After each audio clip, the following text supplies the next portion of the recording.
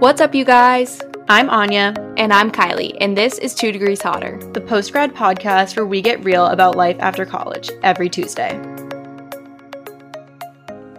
Hello, everybody, and welcome back to another episode of 2 Degrees Hotter. How are we doing on this fine Tuesday? Yes. Hello, everyone. Happy Tuesday. We hope you all are having a great start to your week. And I mean, we're having a great start because we have a really fun guest episode for you today. Today, we got to interview Natalie Barbu, who most of you probably know from her YouTube channel or her social media following. Yeah, so Natalie is a YouTuber, Instagrammer, podcaster, the owner of We Bloom Social. She has over 250,000 followers across platforms, and we really covered a lot of ground in this interview. Yeah. Whole lot of topics. So we cover a bit about her college experience and her major and kind of the thought process around that, to We Bloom Social and her decision to leave full-time employment at a major consulting firm, to growing on social and how to best do that in 2021, to her recent home buying adventure, because that's what she's up to right now. She just bought a fixer-upper, so she's in the process of renovating it. So I feel like we really covered a whole lot of topics. You guys will definitely want to stick around for the main portion of today's episode. But before that, let's do our week in review.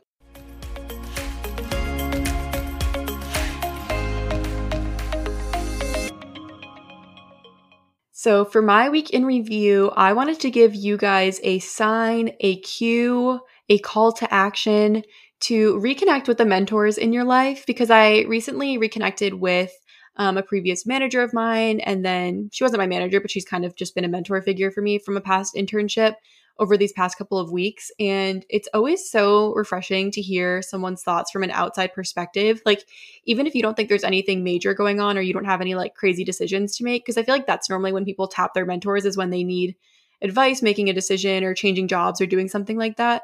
But even if you don't feel like there's anything major happening in your life, just preserving those precious relationships is so important. So I sort of try to set up a call, quarterly at least, just to check in and make sure that I'm preserving that relationship, because it is so valuable. And, just the questions they ask you about things that are going on are just always angles that you would never think to approach it from. And it's just so important. So if you have any mentors in your life, this is your sign to reconnect with them. It's so important. And if you don't have mentors, definitely encourage you to kind of look through all the channels and start forming those relationships, because it really is invaluable, in my opinion. Another thing I wanted to mention this week is that I started a new book. I started The Vanishing Half, which has been a bestseller recently, I want to say.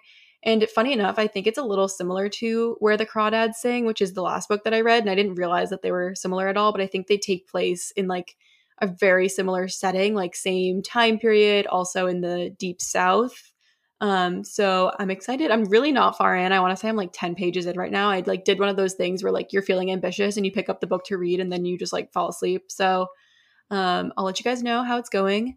But it made me want to bring up potentially would you guys want a TDH book club? I feel like this is something we've been, bouncing around. Obviously would require a good amount of coordination and us letting you know ahead of time what book we're reading that month. And then we would just do a bonus episode talking about it and our thoughts and everything.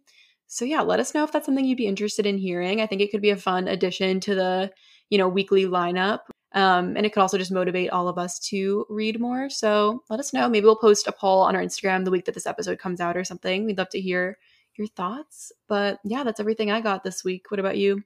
Yeah. Well, before I get into my week in review, I do want to circle back to your little chat about mentors and just say that I wholeheartedly agree. I also recently reconnected with a few mentors of mine, specifically when I was going through, a lot of doubt about law school. And I talked about it a little bit in that episode. But if anything, I'm grateful that I had that little freak out. What am I going to do? Do I really want to be in law school? Because I got to reconnect with mentors. And now I've kind of opened that door to be able to chat with them on a more frequent basis. So yeah, definitely do that. But for my week in review, this is going to be such a niche week in review. So if I have any law students listening who can feel my pain, that's great. If not, hopefully you can empathize with me. So for those who aren't in law school, most schools require you to take some sort of legal research and writing class in your first semester. As you can imagine, legal research and writing is kind of its own beast. I was an English major in undergrad, and I'll tell you what, like, it was the biggest learning curve to learn how to write like a lawyer. And I think it was even more so of a learning curve for me because I kind of came into it with like I know how to write. Like, I've been doing this for 4 years. I know what I'm doing mindset. And like, I know how to write for newspapers. I know how to write for literary analysis. I don't know how to write for a judge. I don't know how to write an interoffice memo. Like, I don't. So this semester for this class that I'm taking has been really focused on research, and English majors out there can sympathize. We're not really doing a lot of research. I guess you could argue that for more of like the journalistic pieces I did, there is research involved in, finding parties to interview, understanding the background of the story that you're telling, but it's not like searching databases, you know what I mean? So this was another big learning curve because I'm like, I was so used to being like given the material to write on. Like, when you're in any sort of lit class, you're given the book, you're given the short story, and you read it and then you write on it. And all the information that you need is right there. And you just have to figure out how to make the pieces work. And I'm like, ooh, I could do that day in, day out, like with my eyes closed, not even think twice about it.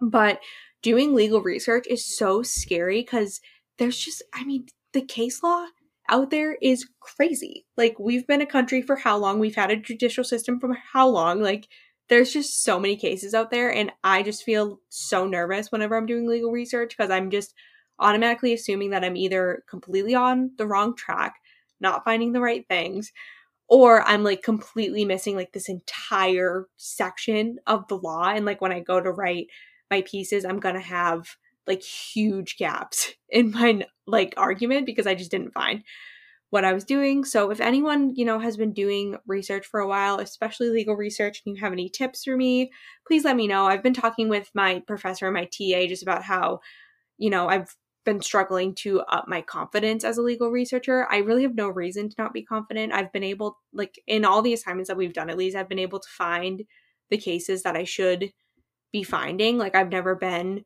so off track, but I just get myself all hyped up and I get myself all like, I just assume that I'm messing it up all the time. And I really want to figure it out because a lot of my summer job is going to be legal research. A lot of being a lawyer is just doing a lot of legal research and writing. So I'm like, if anything, this is like the skill set that feels the most important for me to learn. So it's just a little overwhelming that I'm like, I don't feel confident doing this and I need to figure out how to be confident doing it because it's all I'm going to do for like the rest of my life. So yeah, I don't know if anyone can relate to that at all or if I'm just like talking in an echo chamber right now, but that's what I've been up to. My only like visibility into legal research is in some of my classes that were like law leaning, like some of the more like ethics related classes and stuff that I took, we would have to use like, what's that website? Like, it's OYEZ. I wish we're using a Westlaw Lexis type of vibe over here. My law students will understand because those are like the main legal databases. But yeah, it's a scary world. Who can relate? Who can relate? Can anyone relate? Probably not. All right, let's move into our favorites.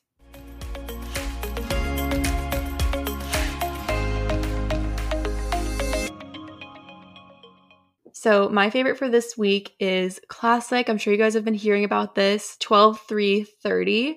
And I'm not, like, to preface, I'm not trying to lose weight, which I think this is largely like a weight loss mechanism for a lot of people. But I have just felt really cooped up because my main form of exercise in the previous months was like getting outside for a walk during lunch. And I can still do that, but we just have so much snow on the ground right now that it's honestly like not a very pleasant experience, especially when the wind chill is like below freezing. So I've been trying to find something that's quick and that I can do easily. And you guys also know that I've been on a journey to like finding a workout that works for me just because I have trouble liking things. And so I'm liking this right now, mostly because it's so simple and mindless.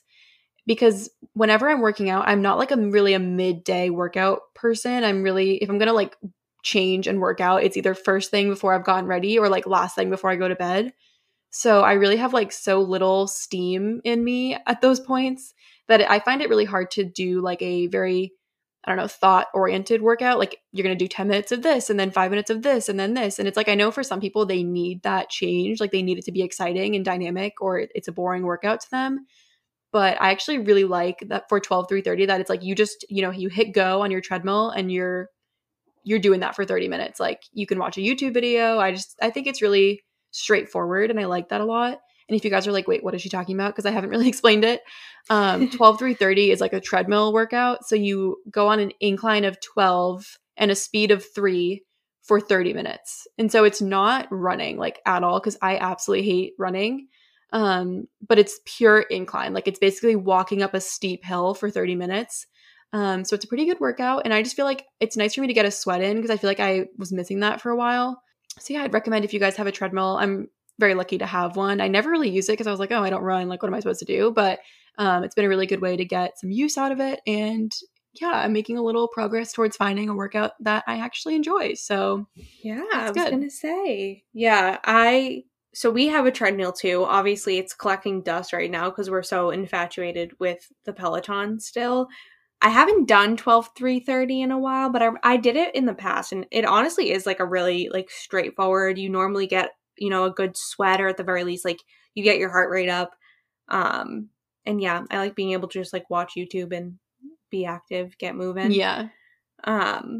So for my favorites, I feel like my first one is kind of lame. And if you guys haven't been able to tell, I feel like a personality trait of mine is literally like hopping on trends literally years after they were a trend. Like, I don't know why I do this. I literally got my first pair of Ugg boots 2 months ago, as an example. Oh my gosh. Like, that's an extreme example. I don't know what's wrong with me, but like when a trend is happening, I'm like, absolutely not. No, thank you. Don't want anything to do with it. 2 years after the trend is done, love it, obsessed, iconic, the moment, incredible.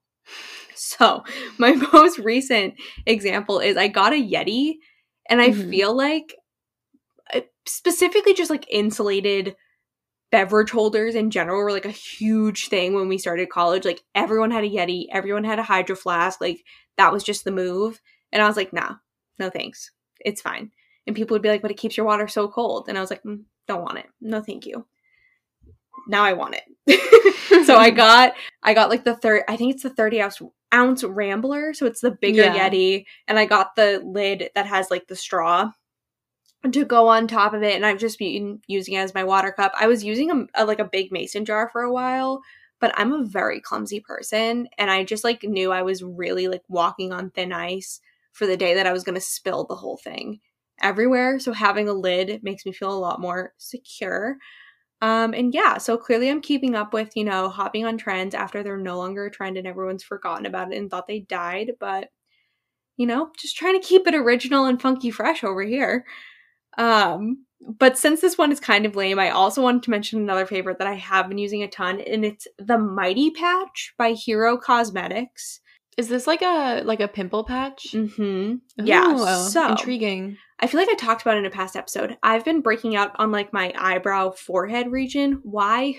Who knows? Not me. But it's been like very like pimple. You know how sometimes people will break out and it's just... It's been what? I don't know how to describe it, but like when I break out, it's like I have 2 pimples and then they start to go away and 2 more pop up and then they start like isolated I don't get, incidents. Yeah. Okay. That's a better way of putting it than just pimple. People are like, yeah, that's how acne works, Kylie. But the Mighty Patch, you put it on and you're supposed to leave it on for I think 6 hours minimum. You can leave it on for like up to 24 hours. And I don't know the proper science behind it, but what I experience is that it just sucks out all the bad stuff from said pimple. And makes it go away faster, and it also kind of acts as a barrier. I have anxiety, and so that means that I pick my pimples, because when I get them, I'm immediately like, I need you to be gone and out of my life. So then I pick it and make it way worse. So I like the Mighty Patch at the very least, because when I put it on, I physically can't pick at my skin, and it also is like kind of helping my skin. I'm still breaking out. I'm hoping that they'll go away, but once I get like a really big pimple, I put this on and I notice that it definitely speeds up the process, and at the very least keeps me from picking my skin, because I know that's so bad. Like the worst thing you can do for your skin is pop a pimple, and I'm over here just doing it every single time I get one. So need to break that habit. Yeah, I have been very curious about pimple patches, stickers, whatever they're called. I've never used them. But where do you buy like this brand that you have? I got them off Amazon. They're like made out of a certain ingredient that starts with an H, and I don't remember the ingredient. But I do know that they're Hyram approved, because if you know me, you know that if Hyram doesn't approve, Kylie doesn't approve. So they are Hyram approved. They're good for your skin. I have super sensitive skin. I've never experienced any sort of irritation or anything like that. So definitely recommend. All right, let's move into our main episode topic. Let's chat with Miss Natalie Barbu. This is a really good one. So excited. All right, so moving into the main episode portion of this episode, we are so excited to welcome the iconic Natalie Barbu to 2 Degrees Hotter. Hey, Natalie, how are you doing today? Hi, thanks so much for having me on. I'm doing great. How about you?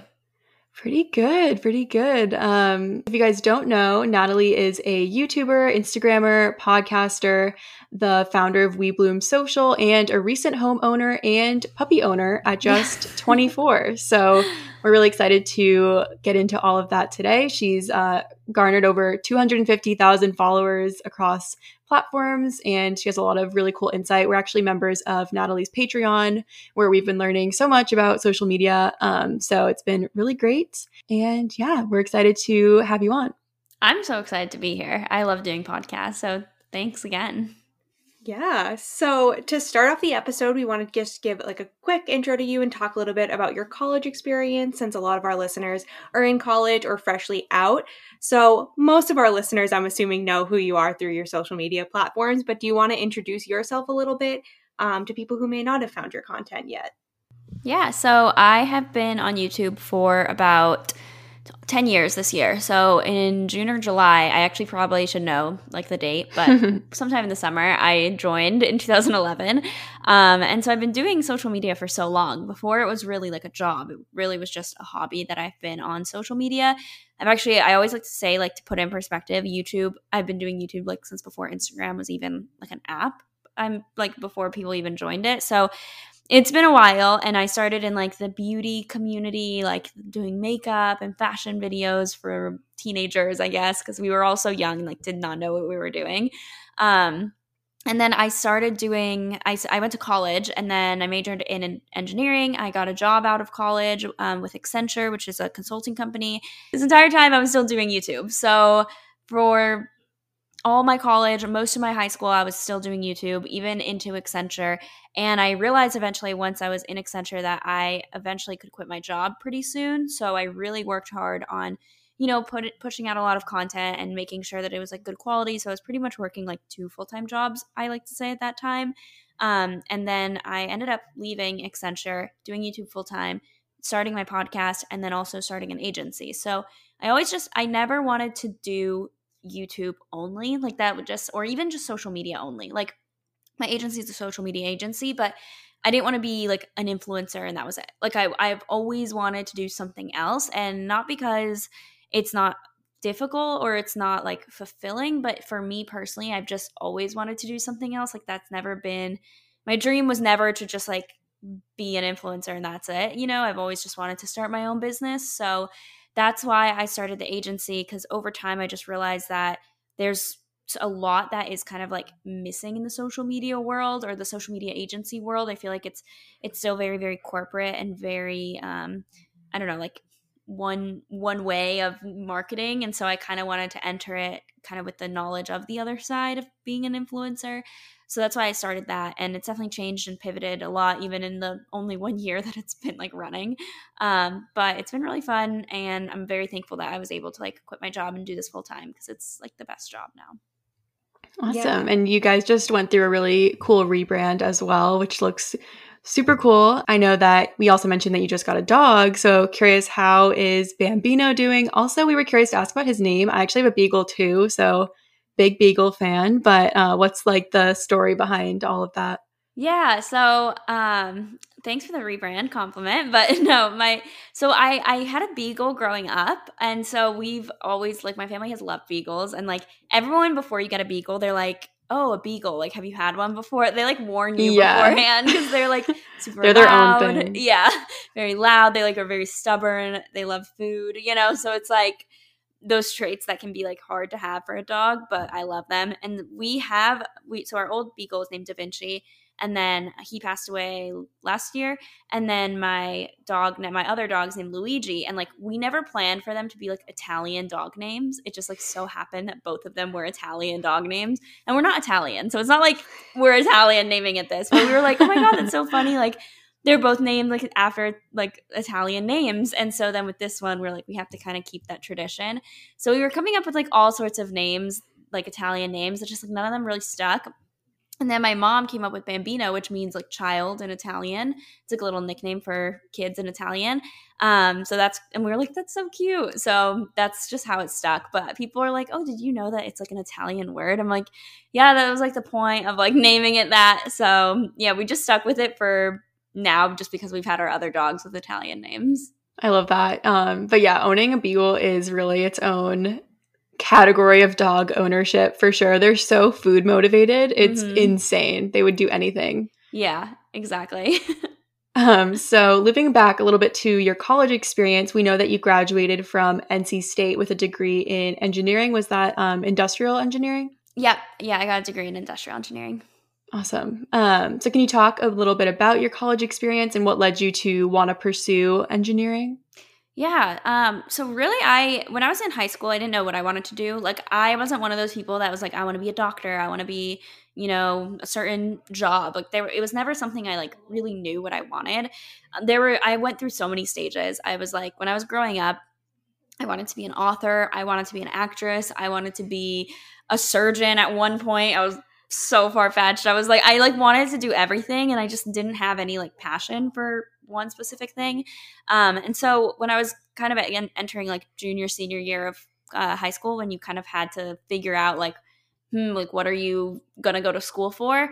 I really just realized like I want to eventually own my own business. I would love to own my own business one day. And I didn't want to major necessarily in business because I thought like maybe that would, I wanted to do something that made me more like well-rounded. And in my head, a business degree is like good. So probably if I were to go back, I might have switched my major. But both my parents were industrial engineers, and I liked their career path. So I was like, okay, I feel like I can do this. It's a good degree. You don't need to go to grad school for it. Like I can get a job, like a high paying job out of college with this degree. I liked math. I was like good at like problem solving. So I was like, okay, I'll just do this. So it wasn't anything that I was like passionate about. It was really just like, okay, this works. Like honestly, and like both my parents did it. So I felt like it was an easy choice for me to do. Yeah, sure. I definitely think a lot of people can relate to just feeling like they need to go with whatever path is going to get them a good job in the end. But I am curious. So Anya and I both graduated with more like humanities styles degrees. I was an English major. Anya was poli-sci and environmental studies. So I'm curious what it was like being a woman in STEM, both in college and while you were working at Accenture. Yeah. So for me, because both my parents are engineers, growing up, I didn't see it as like, oh, women don't go into STEM. Like for me, it was like my mom was in it.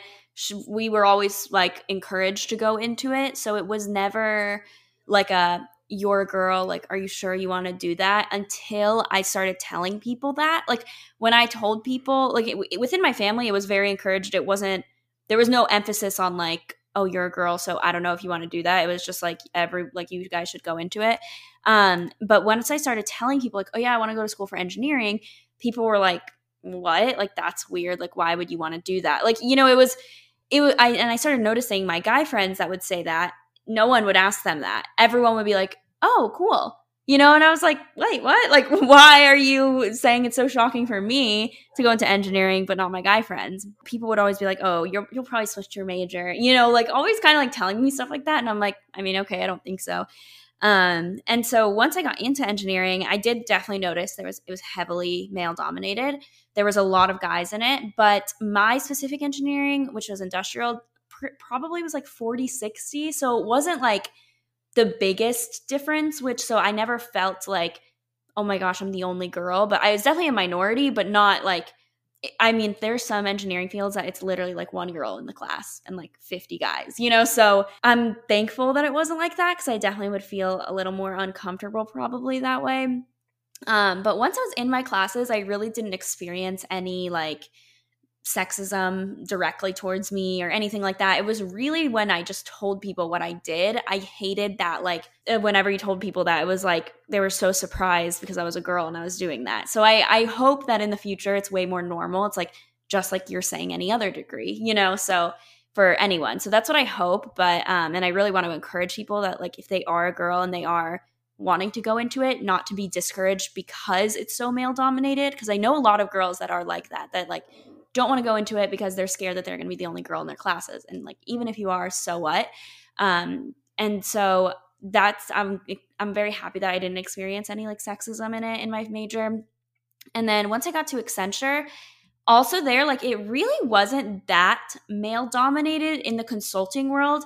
Maybe if I went into like a tech role, it would be more, but I didn't notice it as much. I don't know if it was exactly 50-50, but I definitely felt like there was so many other women there and like women leaders and people that were interviewing me, you know, so I didn't feel it as much there, which I'm really thankful for. But I remember asking this one interviewer when she was interviewing me for the job, I was asking her, I was like, so how is it being like Accenture had won an award of like for being, I don't know, like good for females in the workplace. And so I like brought that up and I was like, okay, like how is that? Like, do you notice that at Accenture? And I remember her saying, like, it's funny because like 20 years ago, I would, after a meeting, I would go to the bathroom and I would be the only one there. The bathroom would be empty. And now it's like there's like a line at the bathroom because there's so many like females there. You know, so she kind of like said like how big of an increase it is now versus like 20 years ago. So I think it's cool that it's becoming more common, and I'm like really thankful that I felt that too. Yeah, that's awesome. That's great to hear. Funny enough, I work with a lot of engineers now, and I always think to myself, if there were like a field of engineering that I had to pick, it would definitely be industrial, just because I feel like that like process efficiency stuff is like so satisfying, I imagine. But going back to what you mentioned about working at Accenture, we know that, was it maybe like a couple of years ago now that you quit working full-time there and started your own agency. So we're curious, how did you know that that was the right path for you, or did you not know? And kind of how did that process work out for you mentally? So I always did want to start my own business one day, like no matter what that would be in. I just wanted to kind of be an entrepreneur. And so I had told myself in my head when I started at Accenture, I was like, I'm giving myself 2 years here. And that was my like 2 years and I want to be out. You know, like that was my goal, to be out in 2 years. And my YouTube channel started growing really quickly while I was there, and in part because I was there. So I was like so scared to quit. So I was like, people are watching me because I'm doing this and my channel's growing because of this. But I'm also like now able to quit because of that. So it was like such a battle in my mind of like what I should do. But I always gave myself those 2 years. And so as time went on, I kept shortening it. I was like, okay, I'll just have 1 year. And then I was like, okay, maybe until the summer. And then I was like, okay, I can't do this anymore. So I quit after 9 months of being there. But I always just wanted to start my own business, and I didn't know if it was an agency or what it was going to be, but it just started coming to me as I've been working with more and more brands over the years and working with more and more agencies. I've just realized there's things that I think could be improved. And so that's how I came up with it. But I never in my head was like, oh, I'm going to start my own agency like 5 years ago. Like, it's something that definitely happened over time and like kind of came at the right moment. Mm-hmm. Yeah, for sure. I actually recently had a conversation with a mentor of mine, and she kind of brought up that idea that like if the doors are meant to open, they'll open as you go through life. You know what I mean? You'll always just know that a pivot is right for you because the opportunity to pivot will be there for you. And it wouldn't be there if it was the wrong thing for you to be doing, which I thought kind of aligns with what you were saying and is really good advice. But like I said, you did make a pretty substantial career pivot. So I'm curious what advice you have to listeners who find themselves drawn to many different career paths and they're just trying to figure out which one they want to pursue. I think for people that have different interests, because I would say I'm someone that has so many different interests, and I wish I could like, I tried to do them all, but like it's unrealistic to do everything. So honestly, I think it's just try everything. Like, just start something, and if it doesn't work, then it doesn't work, but at least you can say you tried and you started. Like, if you want to start a podcast, for example, or you want to, you know, take a lesson in something, like, do everything. You know, you can start a podcast, and if in 2 episodes you hate it, then quit. Like, it's fine. I'm not telling people to quit everything that they do, but I think everyone should try things and see what sticks and what you like. Or like, I just randomly took like a tennis lesson because I've been interested in that. So like, you know, just take a lesson in something, or watch a YouTube video, or go on like Skillshare or something and like take a class, you know, but like learn about everything, try everything, get experience in everything. I think that's the best way to honestly like see what your passion is and see what your career path should be, because there's a lot of things that I've done that I'm so thankful I did it. Like, I used to have an online store, for example, and I ended up closing that down, and I was so embarrassed because I was like, oh my gosh, it's like a failed business. And now I'm like, every single successful person has like a million failures behind them, or a million things that they tried and it didn't work out, and that doesn't make them any less successful. So like, it's good that they tried, or else they wouldn't be where they are. So I always think of it that way, as like, I'm just glad I've tried so many things and tried to start so many things. And like, if most of them fail, then whatever, as long as I end up like where I'm supposed to be. Yeah, for sure. I think, isn't there like a cliche saying that's like, you learn way more from failing than you do from succeeding at things? Yeah, and I think it's true. Yeah, and failure is really hard to accept, but you really do end up learning so much more from your mistakes than you do from the things that you do right. And funny enough, I think, Kylie, you just joined Skillshare. I Is that did. right? Yeah, I just I did. love it. Yeah, I got like a promo code. I forget who I was watching, but someone, you know, did a sponsorship with them. So I'm excited. I'm going to take a bunch of different courses. I'm in law school right now, so I'm kind of looking to develop like hobbies so that I'm not a law student 24/7. Yeah. So yeah, definitely recommend. It seems like a really cool platform. So you've been really vulnerable on social media. You've done a lot of videos where you share your income, you share some of your biggest business mistakes, mental health, things like that. Does that ever scare you? And why do you think it's important to be vulnerable on social media in 2021? Yeah, I mean, it definitely can be scary. Every time I post something that's like, I know will get views, but I'm like, do I want to post this? You know, because it is scary because people are judging you. You know, at the end of the day, you are exposing yourself to the entire world, whether the entire world watches or not, but like, you are exposing yourself to the entire world. And so there's so many judgments that come through that, you know, like you're never going to have like a consent, like everyone agrees, you know, like that's just never going to happen. And you're not going to ever get like all praise or anything like that. So that no matter how well you're good, or no matter how good your intentions are, there's always going to be people that don't like you and are going to make sure that you know that they don't like you or what they don't like about you. So especially with vulnerable topics, it does scare me, because I'm like, oh my gosh, if I say my income, then some people during this time don't have a high income. So am I being like not considerate because of that? Or, oh, if I share like,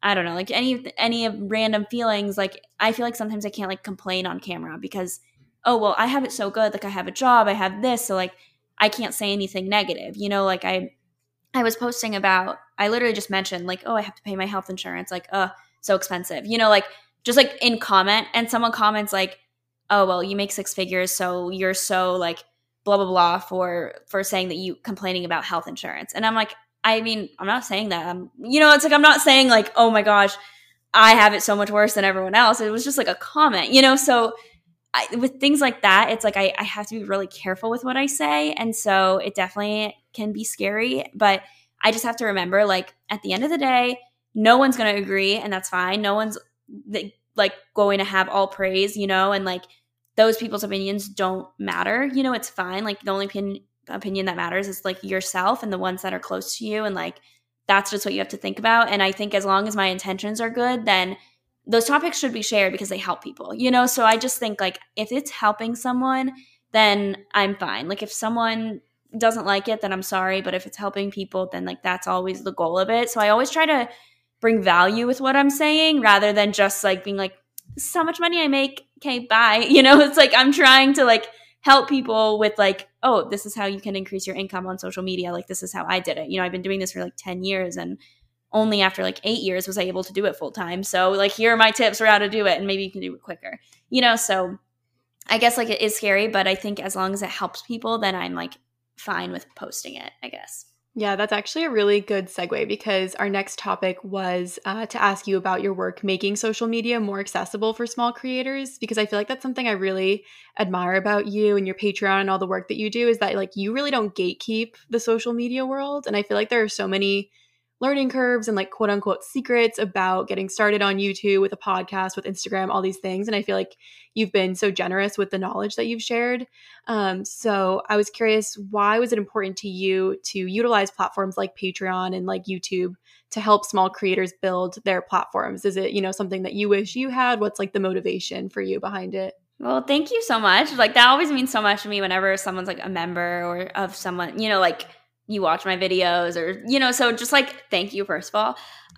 But also I'm glad that you have value from it because I'm always so scared that I'm going to post something and it's like going to fall flat. Like no one's people are going to be like, this is not helpful at all. So I'm always like asking for feedback and being like, okay, what do you want me to do? What can I improve on?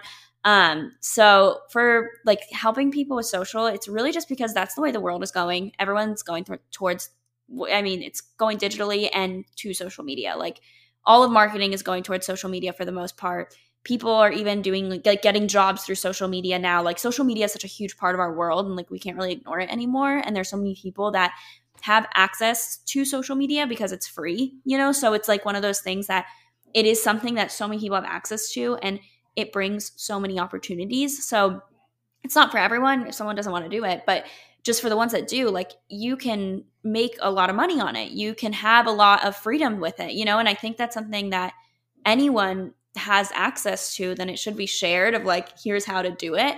So it's things that I have honestly wanted to know when I was doing it. Because again, like I said, I've been on it for so long and like there's so many people that have grown so much quicker than me. Like it's one of those things where it's like people that started when I did have been doing YouTube full time for like 5 years now, and like or have over 1 million subs, and I'll like get comments like that, like you've been on it for so long, like you don't even have 1 million subscribers, whatever. And it's like that's not really the point. It's more like I want to help people with what I needed help with and like what I wish I knew, and I want people to know how accessible it is, because a lot of people might like if they can use social media to like pay off their debt or pay off their student loans, like that's incredible. So I always want to try to kind of make it in like with a business mindset, even though it's not all about the numbers, it's not all about money. I still think that if you start taking it more seriously and like a business, it can help a lot of people out. And so I just wanted to help people with that, with like things that I always wanted to know. And I just love how accessible it is now, especially more than ever in 2021. Like I feel like majority of people can access social media.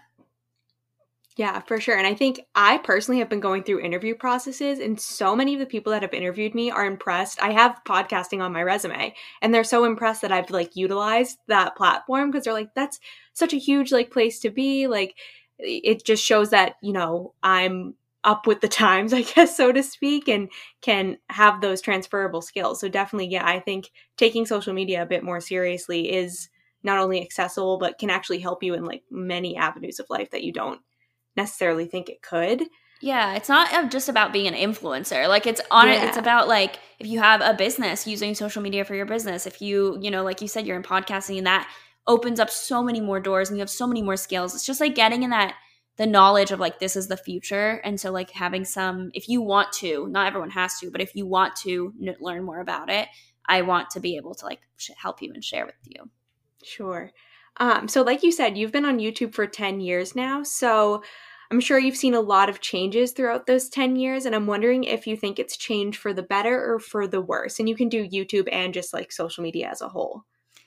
That's actually a really good question because I think it's both. So there's certain aspects of it that I think has changed for the better, but there's definitely a lot of aspects that I think have changed for the worse. And I don't know which one it's more of, So I'll go with like the way I think that has changed for the worse is a lot of people I think are I want to say, so this might come across as wrong, but I feel like people have become more entitled on social media where it's like I am entitled to share my opinion, which everyone is, but it's like just because you have an opinion doesn't make it right.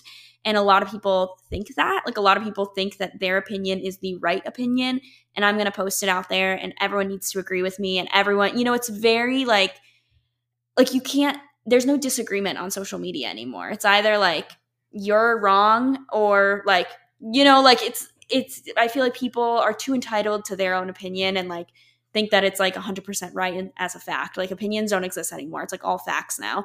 And so that to me has bothered me on social media. And I feel like I've seen that across, especially like TikTok and like ones where younger kids are, I've noticed that more. And I like honestly really scares me. I'm like, that's honestly terrifying that like this is like what people that are like 10 years old are growing up with. But maybe we were like that when we were younger too. And I'm just like old now and like looking back. So who knows? But that to me, I think it's a little bit for the worse. And like people have trouble with like disagreements, I guess. But, and also there's so much more hate. Like that's just 100%. Like with that comes more hate because if I don't like you, then you're a bad person. I'm going to hate on you and whatever, So I think that has been like really bad. Like I know a lot of YouTubers and a lot of influencers in general have just experienced more hate like this year than in any years before. And it just gets worse every single year. And it's not even about like, oh, well, you're growing, so you'll get more hate. It's just, I think people are taking like they're now not like afraid to tell you how they feel because they can hide behind a fake account, So it's like that sort of thing has gotten a lot worse. And it's scary because like for people who are younger that are more impressionable, words hurt, So like if you are 15 years old and you're on the internet and all of a sudden you get a bunch of hate comments, like how that is going to impact you growing up or like in these like formative years, like I don't know, like I'm so thankful that I wasn't like that when I was growing up.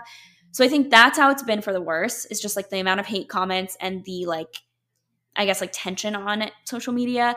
But as for the better, I think it's great because now more people have a voice, more people have a platform, more people, like you can have a voice and you can make more of a difference. It's not only now like before it was just people that were on TV, people were on the radio, people that had talk shows, it was celebrities. It was people that had to go, like they had to be accepted into this world. And now anyone can do that and anyone can have their voice and anyone can share their voice. So I think that's really cool because now we are hearing voices that we haven't heard before and they are being able to like be shared across platforms. It's free. It's anyone can do it. So I think that is by far the best aspect of it. And, I think it's really cool at how so many people now are able to just share, and then it's brought a lot of people together. Obviously, it's made the world smaller. It's made people more aware of what's going on in the world. It's made people more aware of other people's situations. Because before, at least when I was growing up, I really was only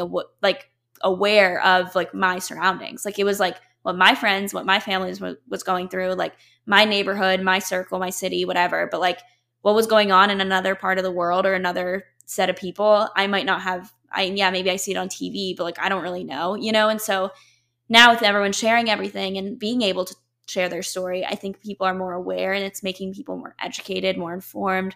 They're having more empathy, So all of that I think is great with social media. But that's just like that to me is like amazing that that's happening. And it's made the world smaller.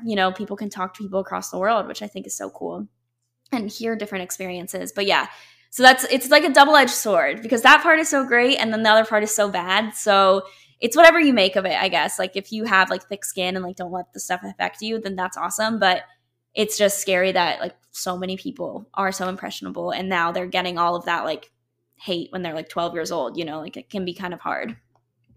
Yeah, totally. And I can't even imagine like being on YouTube for as long as you have been. And I know I try to think of like who else was on YouTube 10 years ago. And like all who comes to mind is like Juicy Star 07. Like there were like so few like OG YouTubers.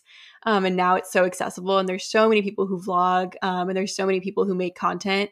So it is crazy just how much it's grown and I'm sure will continue to grow. So kind of on that note, what would be your biggest piece of advice for listeners who are trying to grow on social media, maybe like starting from a following of 0 right now? What would you tell them would be their best avenue to seek growth? Yeah, so assuming you've already started, because before the other piece of advice would be like start it, just definitely get on it. But assuming it's already started, I would say the typical be consistent, post frequently, but honestly create that cultivate a following that is very engaged and loyal by being like reaching out to the ones you have already. Even if you have 5 followers, like reach out to them and get to know them. Already like care about them, you know, like, because then it's like you shouldn't only care about having like 1 million or having 100,000 or whatever. Like you should care about any person that supports you, and so it's even easier to care for them when it is a smaller number. So cultivate that loyal following, get to know them, but also stick through it even when it's slow. People see instant success and think that that's normal, and that's not normal. Like Charli D'Amelio is not normal. Good for her, amazing. No, like I think she's doing great, but like that's probably not going to happen to you. Or like all of these huge YouTubers that blew up in a year or a day or whatever, like amazing on them. And I hope that it happens to you, but like it probably won't. And so like even when things are slow, keep posting, keep doing it, pivot. If you notice something's not working, try something else, you know, or like ask for feedback from that audience that you have, like really get to know what they want, what they don't like, what they like, you know. So I think that it's just like even when things are not looking up, I guess, continue to do it and like get feedback and just like cultivate that loyal audience that even if it's only like 5 people in the beginning. Because everyone starts at 0. It will be 5 people in the beginning. Literally everyone starts at 0. So yeah, I think, I don't want to speak for Anya, but I think one of our favorite things is that we have fostered this like little community through creating the podcast. And it's really nice to like have easy access to talking to them about what they like about the show and our Instagram and how we can pivot it and make it more valuable to them. And I think because of that, we've seen growth and like built up an authenticity that is a bit harder to do when you're dealing with a giant pool of people. Because like you said earlier, you're just never going to please everyone. So when you start small, it's easier to work up from there. But I think that was really great advice. And again, you just give so many great tools and resources for people who are starting from 0 like we were. And yeah, but kind of shifting away from social media, we want to talk a little bit about you buying a house, because this is kind of your most recent project. So we know that you're documenting sort of the whole renovation process of this house that you bought in Charlotte, but we're curious, what is the plan once it's renovated? Is it a home for you to have in Charlotte? Are you going to sell it, rent it? What's kind of the long-term goal? Yeah. Oh, I've gotten this question so much. And like, I don't answer on YouTube because I'm like, I don't know. Like, I honestly can tell you, like, I don't know. Because I remember so when I moved away from New York, I was like, in January, I'll be back in New York City. Like, it'll be fine. Because in my head, the pandemic would be over in January. You know, I was just thinking 2021, okay, it'll be fine. You know, maybe like it'll get better. Hasn't gotten better. So, and now people are like, oh, well, like you said that you were going to move back to New York soon. And I'm like, I mean, I want to, but like I'm not going to move back there when things are still like this. Like, it's just like not smart. And so I've been like, do I tell people what my plans are for the house? Because I'm like, what if they change? And then people are like, oh, well, you said this one thing.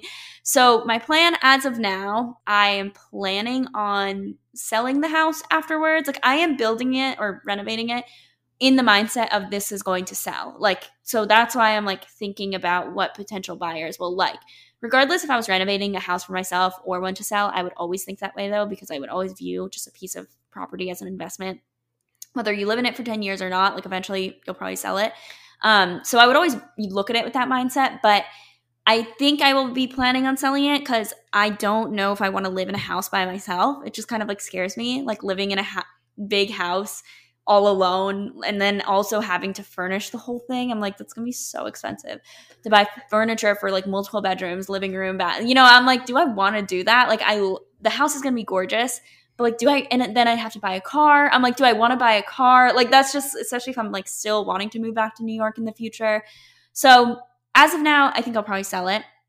But I'm not 100% sure because like I might like see it at the end and be like, oh my God, I want to like maybe this pandemic will probably go on for another year. So like whatever, I'll live here for now, you know? So it's up in the air, but that's probably what I'm going to do with it. I might live in it, but I know for sure 100% I'm not renting it out. Like it won't be a rental property. So it's either sell or live in it. And I'm more on the sell side right now.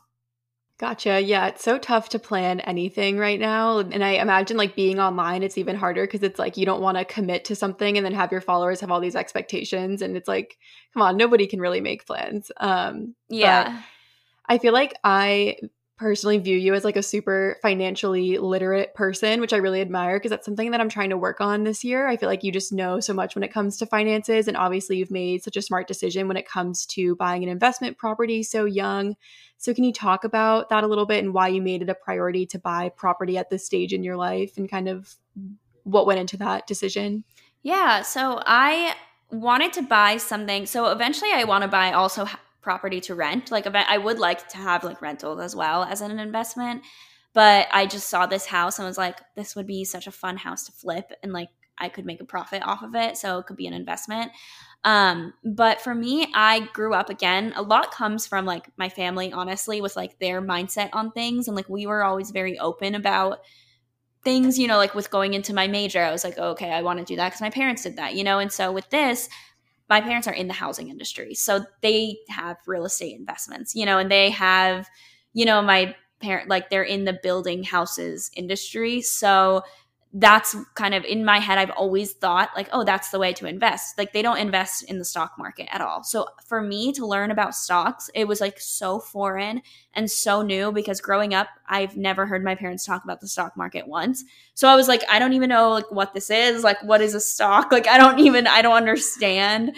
So to me, that's always just been in the back of my mind to like invest in real estate, especially when once I had like enough money for a house, I was like, I would like to do this.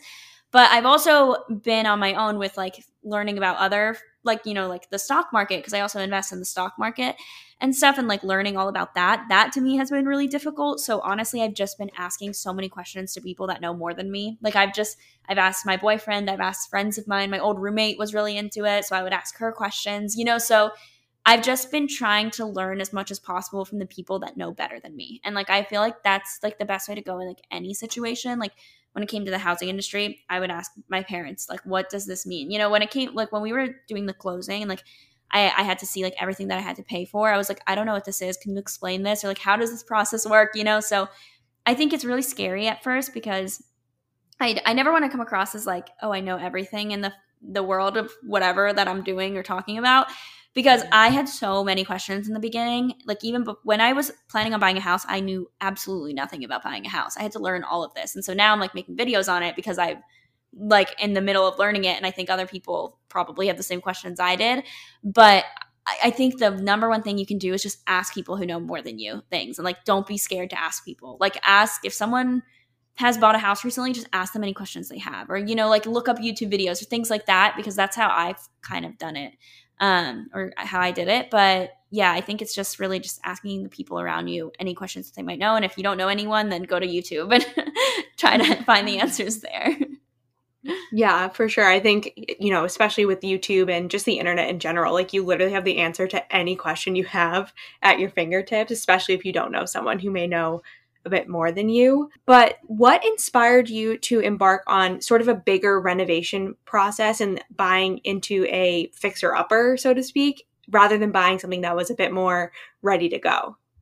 Yeah, so I wanted it to be an investment. Like I wanted to make money off of it. So that's why I did a fixer-upper because the Charlotte market right now, like if a house has already been renovated, whoever is selling it is making the money off of it. Like you're probably not going to make that much money off of it if you buy a house and then try to sell it eventually. You know, like maybe if the market goes up, you live in it for 2 years and then you'll make a profit. But right now, the Charlotte market where I'm looking is like so insane because everyone is moving to North Carolina, I feel like. So that's why I knew like I couldn't buy a ready house because I wouldn't have made any money off of it because whoever flipped it would have made the money. So that's why I had to find a house that was like a fixer-upper so I could sell it for a lot more. So, or not a lot more, but, you know, put money into it and then sell it for more. So that was the goal. Because if I just bought like this house and then tried selling it without doing anything to it, like I wouldn't really make any money. I'd lose money because of all like the fees and everything when you're selling a house. But that's why I was like, okay, if I put this amount of money into the renovation, I could sell it for this much more. So that was why I did a fixer-upper because I wanted to make a profit off of it. That was always like the goal of buying this house.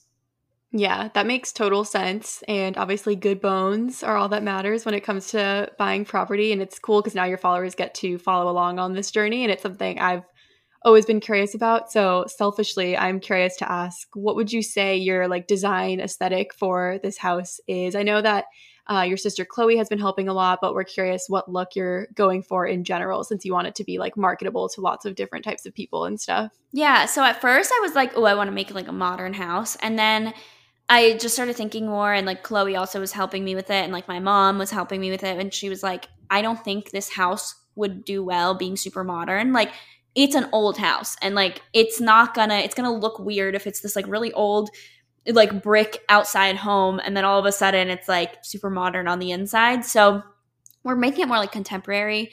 It's like still a little bit modern, like a little like bigger windows and like more light coming in and stuff like that, but not like super modern. So it's just going to be very contemporary, I guess I would say, like with the times.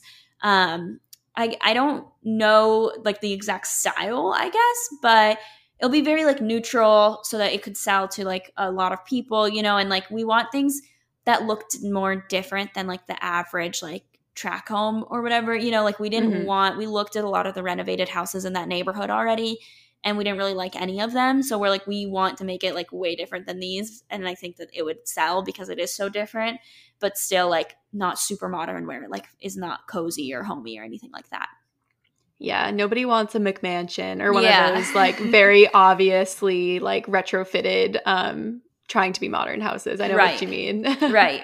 Because then it looked actually like doesn't look good. You know, it's like doesn't even look modern. It just like looks like cheaply done, even though it's supposed to look expensive. It's like one of those like where it's like it just looks like you're trying to look expensive, but like it's not. So we want to make it like very just contemporary and like fit with the style of the house already, but obviously in 2021. So since this is your first time kind of working on a fixer-upper, what do you think is the biggest thing you've learned in the process so far? Honestly, I feel like I just learned how much like how quick it is. First of all, when they were like, oh yeah, we're starting this week, and like already tore down everything in literally a day, I was like, oh my gosh, I thought this would take like so long to build. Like it just like amazes me at how like quick things are, like how fast things happen. So that's just the one thing I learned is like things happen so fast. Like this doesn't have to take that long. Hopefully it's done in like April. The goal is for it to be done in like April, you know? So like having that be the timeline of like completely renovating this entire house, I'm like, that's insane. That's probably the biggest thing that I learned. We haven't had that many mess ups yet because it's so early on. So ask me in a few months and I'll probably have a different answer. But for now, the biggest thing is just like how quick it is and also how hands-on it is, because my mom and my sister really are honestly the ones like designing it, if I'm being honest. Like I said, this is like what they do, you know, like this is just like they've done this before. They know like it's everything you have to think about, like what you know, like obviously like colors and everything like that, but like light fixtures, like hardware on the doors, what type of like things in the bathroom, the toilet paper holders in the bathroom, the light switches, like where do you even want the light switches to be, like how high do you want them, how, you know, like all of these things that I'm just like I would just never think about, you know, or like how big do you want the wood planks on the floor to be, what, you know, all of these things I'm just like I don't know. So they've been helping me so much because they have done this before, so it's like they kind of know the steps to take in this. So I've been really relying on them. And so many people are like, is your family like invested in the house too? Because they're like so involved. I'm like, no, they just like really want to help me out with it. Like, it's like one of those things where like Chloe is not like financially invested at all. Like I'm paying her just because I'm like feel bad that she's like doing all this work for nothing. But she was planning on doing it for free anyway. So it was like one of those things where it's like she just loves doing this and this is something she wants to do in the future. So it's a good experience for her. But yeah, I'm just really relying on people that like know better than me, honestly. That is crazy on the timeline. I would have not have guessed that it would be ready that quickly. I always assume that like when you take on a big renovation, it's like a year-long commitment. So that is wild. And good for them being so productive. Yeah. We were curious, what kind of house renovation content can people expect from you in the coming weeks? Are there any sneak peeks you can give our listeners? So right now they're doing the electrical and plumbing, and so it's like not anything I can really like film, you know. Glamorous, it's like yeah, it's like I haven't even like gone to see it in like 2 weeks because it's just like boring stuff like that. So I guess the main content though, you're going to see like once like the walls come in, once the floor comes in, you know, it's just those like little pieces coming together and like the windows and like the outside. I heard a person that is helping me film, and he's going to come in like once they're doing more stuff to kind of make it that like HGTV type of series. So I'll still be vlogging, but I really want to have those like more professional type videos so he can kind of put together the entire process and you can really see it go up, because I want to film like the entire process. Like obviously the electrical and plumbing is not anything like fun that I could film, but once more like fun stuff like the design aspect comes in, picking out things, you know, for the house, I think it'll be really cool to film. So I want to make it very like HGTV like, I guess. Nice. I'm excited to hear that. Anya and I are big HGTV fans, so we've been loving this series, and we're definitely excited to see how it turns out in the end. But that was kind of all of the substantive questions we had for you. We definitely covered a lot of ground. I feel like we went over a bunch of topics over this past hour or so, but I'm curious if you have one thing you want our listeners to take away from this episode. I guess one of the biggest things I feel like, especially is that's common at the end of this episode, is like ask people that know more than you, and or like just like don't be afraid to ask questions, because I think a lot of people are scared, or they think like, oh, well, I'm not good at this, and like she's so good at this, like I wish I was as good as like she was at this thing, you know, or like I wish I knew as much as she did. And it's like chances are the person that you think knows more than you probably only recently learned, or like they at one point didn't know anything. So it's just no one's like born with this like natural knowledge of all of these like adulting type of things. So it's really just like asking people in your life, going on the internet to find those questions and answers, networking with people. You know, I think it's always just never, I guess like that saying that's like never be the smartest person in the room or something like that. Like you just always want to be curious and like learn more, and like don't ever let like you like thinking that you don't know something stop you from like asking, because like it's just that's the way that people learn things, I guess. I feel like I'm like so poorly worded, but you know what I'm saying. I'm like not a person that's like you're gonna get like great quotes from, but hopefully the whole message is good. No, I love that advice. And something that we emphasize on the show a lot is that just because you're out of college doesn't mean that you stop learning. So I think that goes along with that sentiment really well. And before we wrap it up with our little game of this or that, where can people find you online if they don't currently follow you? Yeah, you can find me at Natalie Barbu, and just look up my name across all social media platforms and you'll find me. And then my agency is We Bloom Social. So it's just We Bloom as one word and then social as another word. And you can find that on Instagram and WeBloomSocial.com. Awesome. Nice. So I think it's time for our favorite part of our guest episodes, which is our little game of this or that. So Kylie, do you want to kick us off with the first question? I sure do. So the first one is Instagram or YouTube? YouTube. How come? I like the like authenticity more on there. I feel like Instagram, honestly, for me, even though editing a YouTube video is hard or not hard, but time consuming, for me, like Instagram is like I hate taking Instagram pictures, and like I feel like I have to look more perfect on Instagram, and then like I have to have makeup on, I have to have a cute outfit. YouTube, I will film a whole week in my life looking like garbage and like be like perfect and just like upload it. So I like YouTube's like just like realness way more. Yeah, I definitely see what you mean.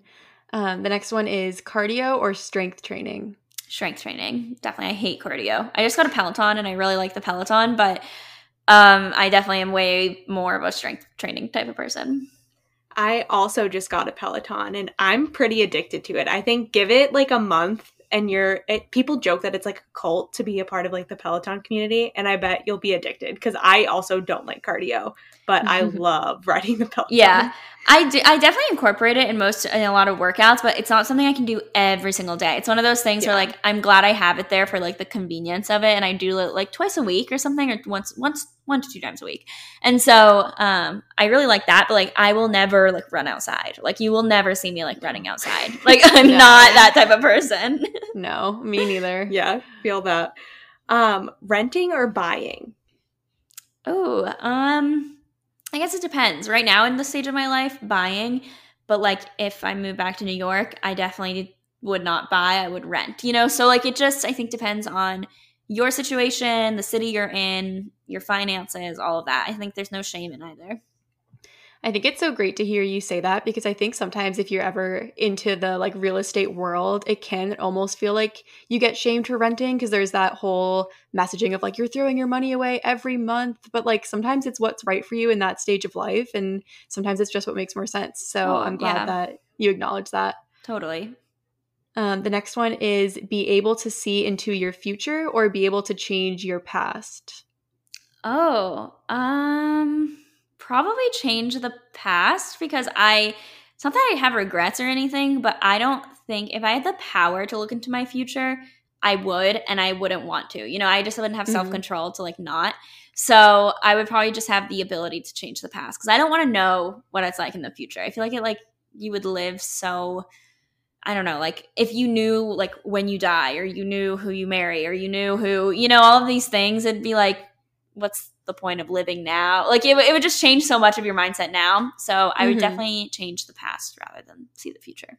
Yeah, that's a good way of putting it. Anya and I were talking about this one before the episode, and I said see the future because I kind of was on that like no regret mentality, and was like, well, everything that I've been through got me to where I am now, and I wouldn't want to change it. But I didn't think about the fact that it kind of when you see into the future, it takes away from like how you live in the present moment. So that's good insight. Yeah. You'd probably be like changing every little behavior to either like satisfy that future or like change it if you didn't want it. So I imagine the overthinking would be real. Or you'd be like depressed, like if you didn't like something that like you're like, wait, I'm doing what? And then like maybe in the future you're super happy, but like you wouldn't know that, you know? So it's just like, I would not want to know that.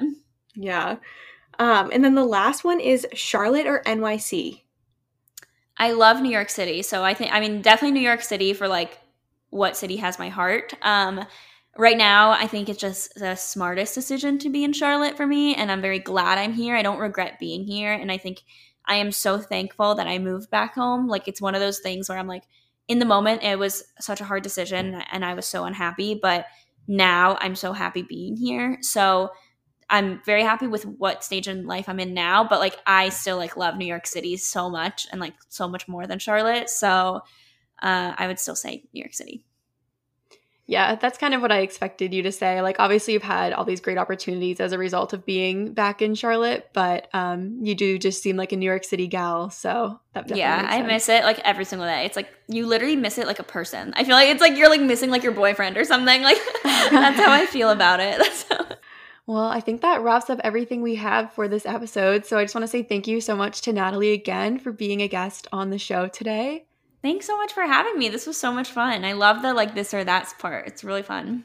Oh, fun. Yeah, we have a lot of fun with it. It's hard to come up with questions sometimes because we've done so many now, but we like to tailor them to the person. So maybe you noticed that a little bit.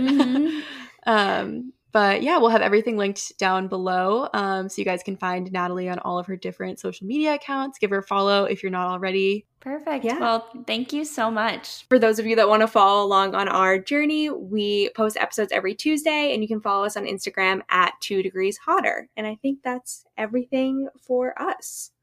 Yeah, we will talk to you guys next Tuesday. Yes. Bye, guys.